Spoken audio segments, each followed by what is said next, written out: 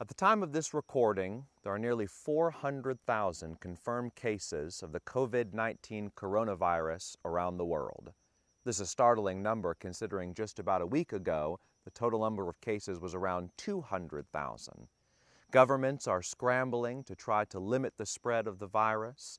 Congregations and church leaders are trying to decide how best to balance the needs of the health and well-being of their members with our spiritual responsibilities before the Lord God. And if you're feeling overwhelmed and stressed and anxious in these difficult times, please know that you're not alone. Many Christians across the globe are uncertain as to the path forward and how it is that we should be reacting and responding to this great crisis. In fact, really, we're not unique in history.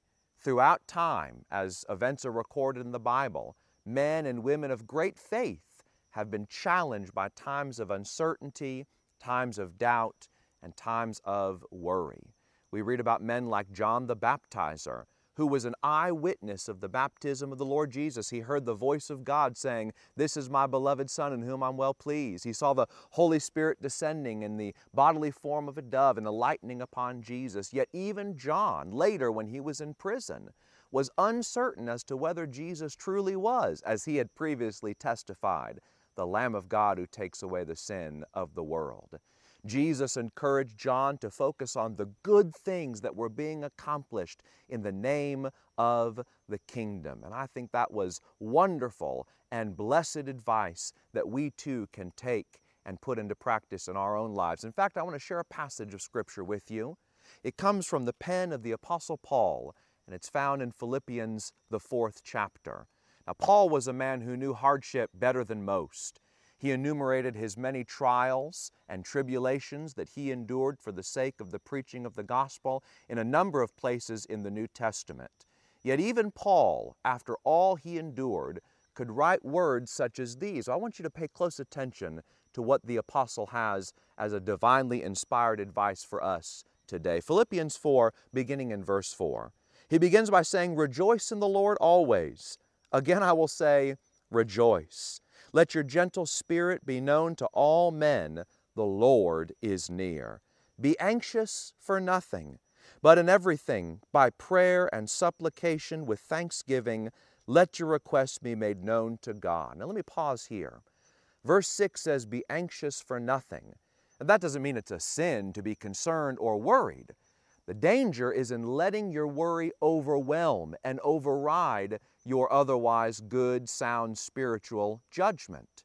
Instead of letting worry consume you and dwell in your heart, Paul says you go to God in prayer. In fact, he uses 4 different words to describe different kinds of prayer. He says, in everything by prayer and supplication, with thanksgiving, let your requests be made known to God. So we go to the Lord with all of our worries and all of our cares in prayer. And then he says in verse 7, "And the peace of God, which surpasses all comprehension, will guard your hearts and your minds in Christ Jesus." The peace of God is there, available to all the faithful. Verse 8, "Finally, brethren, whatever is true, whatever is honorable, whatever is right, whatever is pure, whatever is lovely, whatever is of good repute, if there's any excellence or if anything worthy of praise, dwell on these things." He says in verse 9, "The things you have learned and received and heard and seen in me, practice these things, and the God of peace will be with you." In addition to the wonderful blessing of prayer, which all believers have through Christ Jesus, our mediator and high priest, Paul says you need to make sure the anxiety doesn't overwhelm you by leaving no room for it.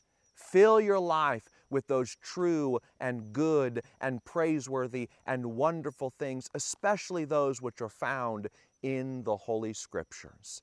If we'll read and study our Bibles, if we'll look to the sound, Holy Spirit-inspired advice of the great apostles and prophets of the Lord Jesus Christ, if we'll put all those true and wonderful things into our heart so that our heart is bursting forth with glad tidings of good news, well then we won't have any room left for worry to creep in, to fill it, to overwhelm it, and to bring us down. We are the people of God, blessed by God, We stand in Christ Jesus and hold all spiritual blessings. Let's remember that, even in times of great difficulty like what we're seeing before us today.